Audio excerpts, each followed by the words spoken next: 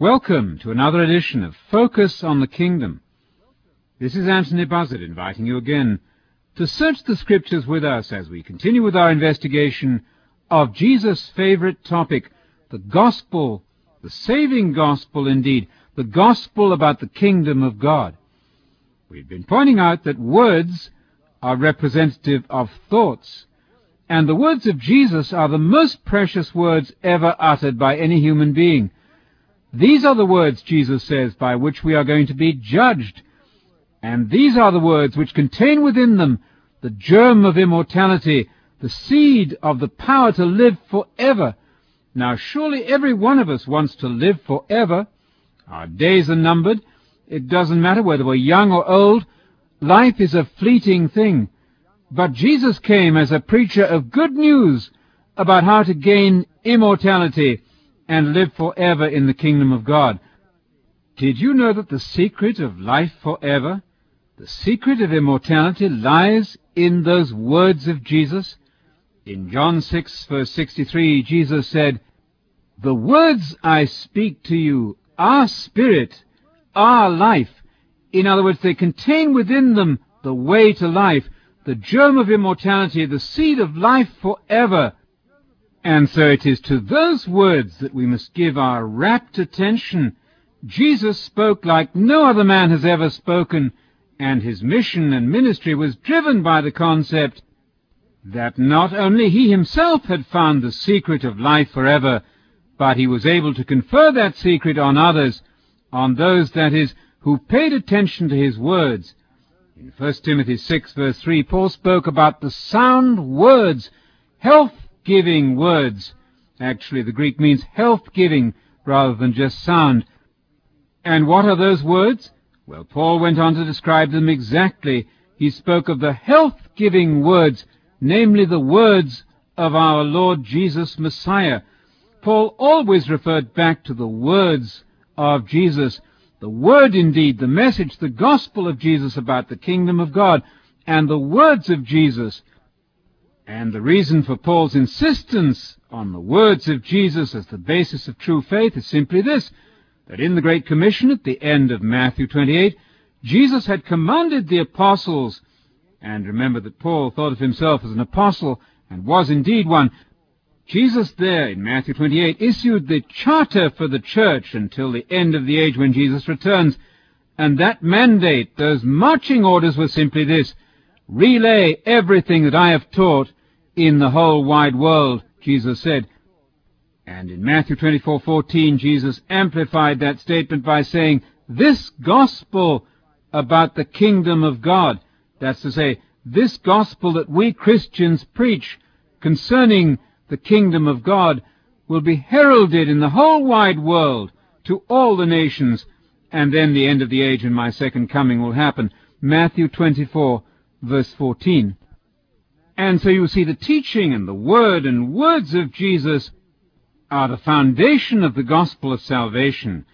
Many people seem to think today that Paul somehow invented the gospel or started the gospel. That's absolutely untrue to our New Testament documents. The gospel began to be preached by Jesus. You'll read it plainly in Hebrews chapter 2 and verse 3. There the writer of the Hebrews plainly says that Jesus was the initiator of the gospel message. The gospel message of the kingdom, of salvation indeed, goes back to Jesus. Now it's true, of course, that Jesus' death and resurrection are equally essential parts of the salvation process, but many people are neglecting the words of Jesus. Jesus, you see, was a saving teacher. He wasn't just somebody who died on a cross to save and rose again. No, he labored to save with his message, and his message did not become obsolete when he died. Far from it.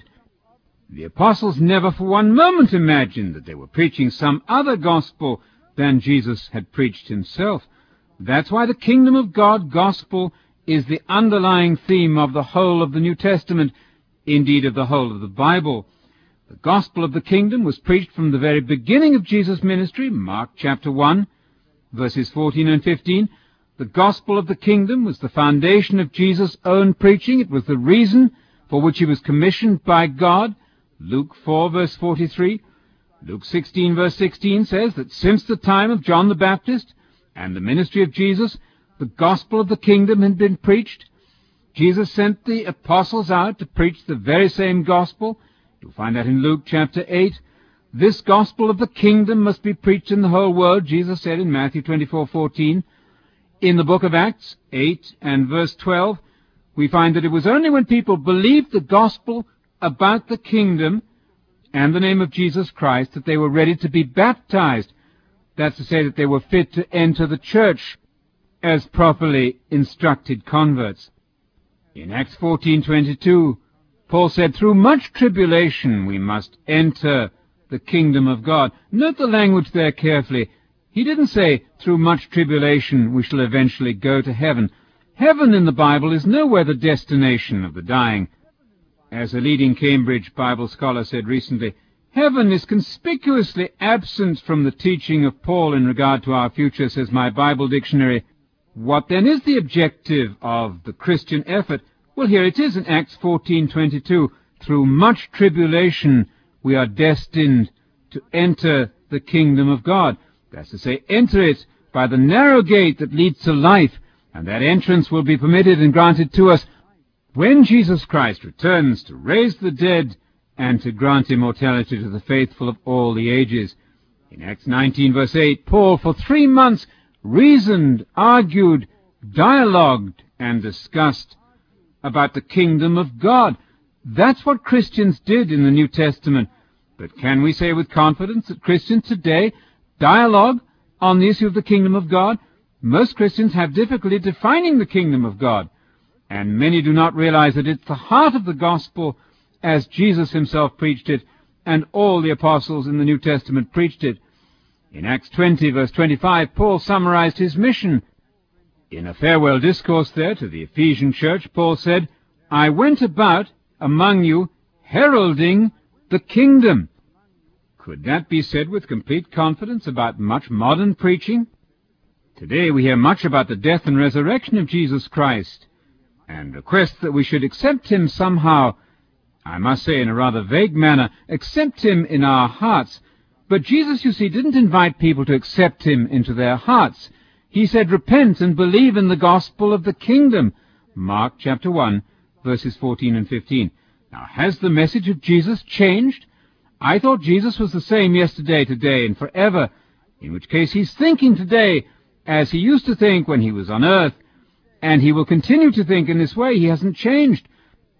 But are we sure that we are reflecting in our evangelism the language and purpose of Jesus, his kingdom language, the language of the church? One spokesman for the church wrote recently, the language of the church had better be the language of the New Testament. To proclaim the gospel with new terminology is hazardous, when much of the message and valuable overtones that are implicit in the New Testament might be lost forever. End of quotation. It's essential to reflect and to copy and to repeat the very words of Jesus, and to give to those words, of course, the meaning which Jesus himself attached to those words. And for that we must remember always that Jesus was a Jew, a first-century Jew, and his language reflects that first-century Palestinian Jewish background. It's fatal for us to read our own Western, American, psychological ideas into the New Testament. If we do that, we may wind up with a totally different gospel than the gospel according to Jesus and the apostles.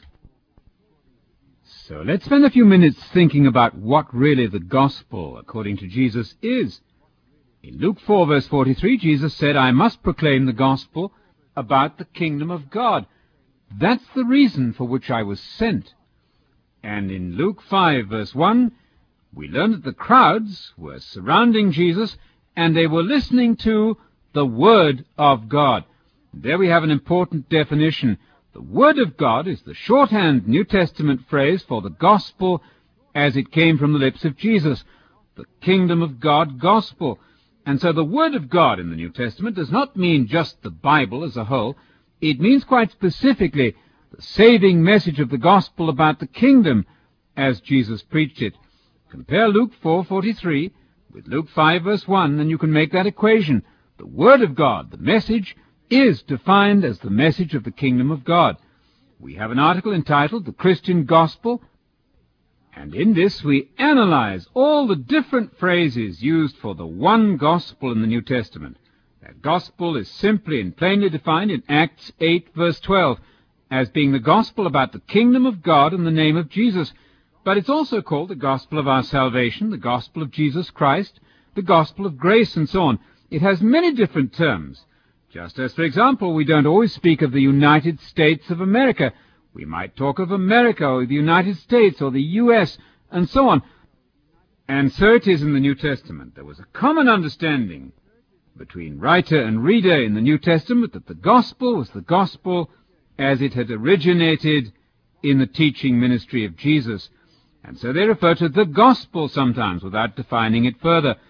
But in this article on defining the gospel of the kingdom, we list all the different phrases and show how they go back to that one parent idea, that one master idea, in which the genius of the Christian faith is concentrated, that greatest of all ideas, as it was propounded and expounded and proclaimed by Jesus Christ, the Messiah of Israel.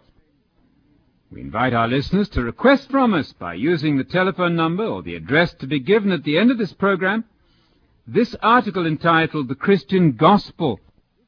We'd like to send this to you free for your personal Bible study at home. We think that you will find it eye-opening.